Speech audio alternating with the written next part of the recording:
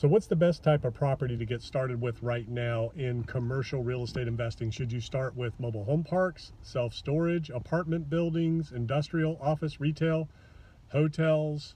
What is the number one investment vehicle in commercial real estate for 2021? I believe what we're going to see is that apartments, multifamily, large apartment buildings have turned out to be the best investment that overall are going to take the least hit through 2021 and beyond. The number one thing everybody needs is housing. So apartment buildings are first and foremost. Mobile home parks are another good one. The problem with mobile home parks versus an apartment building is scale. You're leasing lots. You really don't want to do the park-owned homes. You want to just lease the dirt. It can be a good investment, but you need a bunch of them. You need big parks, and you need a lot of them to generate any kind of income. The financing is a little bit different for mobile home parks than it is for apartment buildings. Apartment buildings are way easier to finance. It's way easier to raise capital for apartment buildings, especially bigger, nicer apartment buildings. And even the value add turnaround situations, those are a little easier to finance and raise capital for. And then if you're developing, that's one of the easier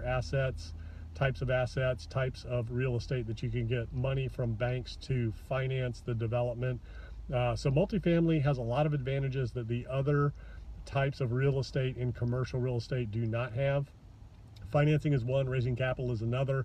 Scale is the biggest one. In multifamily, you can really scale up fast. You can start small. Anything over 5 units is multifamily, so you can definitely start small.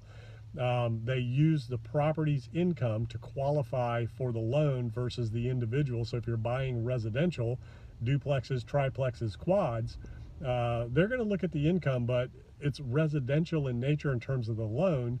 Unless you're getting a commercial loan from a local commercial bank, they're going to look more at the borrower in terms of your debt to income, your financials, things like that, than they will the property. When you get into commercial and multifamily over 5 units, it's all about the property and the income of the property, and you can finance as many of them as you want. You can have 10, 50 to 100 to 200.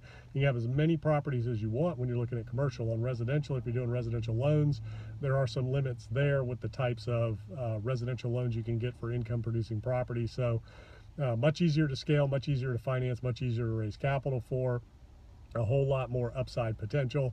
Office, retail, hotel, you definitely do not want to mess with those right now unless you really know what you're doing. You have some deep pockets, and a lot of that depends on the market and the location of those properties. There can be some opportunities there, but the retail landscape is changing as we get further and further along into the future. That's going to continue to change for retail, restaurants.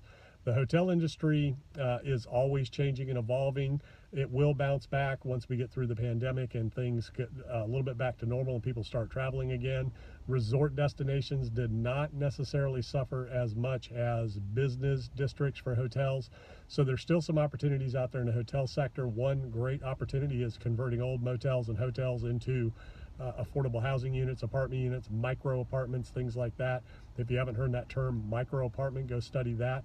That's where office buildings and hotels, motels are being converted into efficiency type apartments in different areas. Those are great student housing properties and assets for student housing portfolio.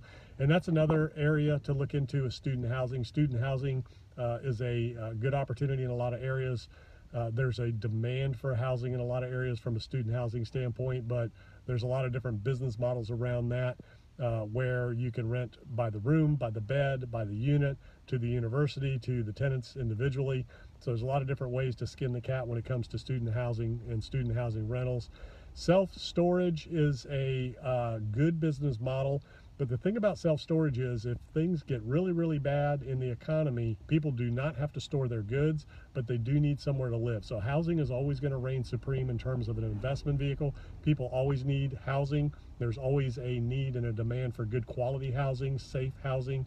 When it comes to storage, people do like to store their stuff, and it has been a recession-resistant business. It's done well. 08, 09, the self-storage industry did well, and as it's been on a tear lately through the 2000s and into the early 2020s. Self-storage is still a good investment, and it's done well through the pandemic. But at the end of the day, if the chips go down, self-storage is something that could be at risk, because people do not have to store stuff, but they do have to have somewhere to live. They do have to have food. They do have to have clothing, shelter. So when you're thinking about the types of properties to invest in, different types, those are some things to think about. I think apartment buildings, multifamily, are going to show that they did the best through the pandemic and through the 2020 and 2021 time frame. At the end of the day, I think those are going to prove out as some of the best investments, and they are still proving to be some of the best investments you can make moving forward.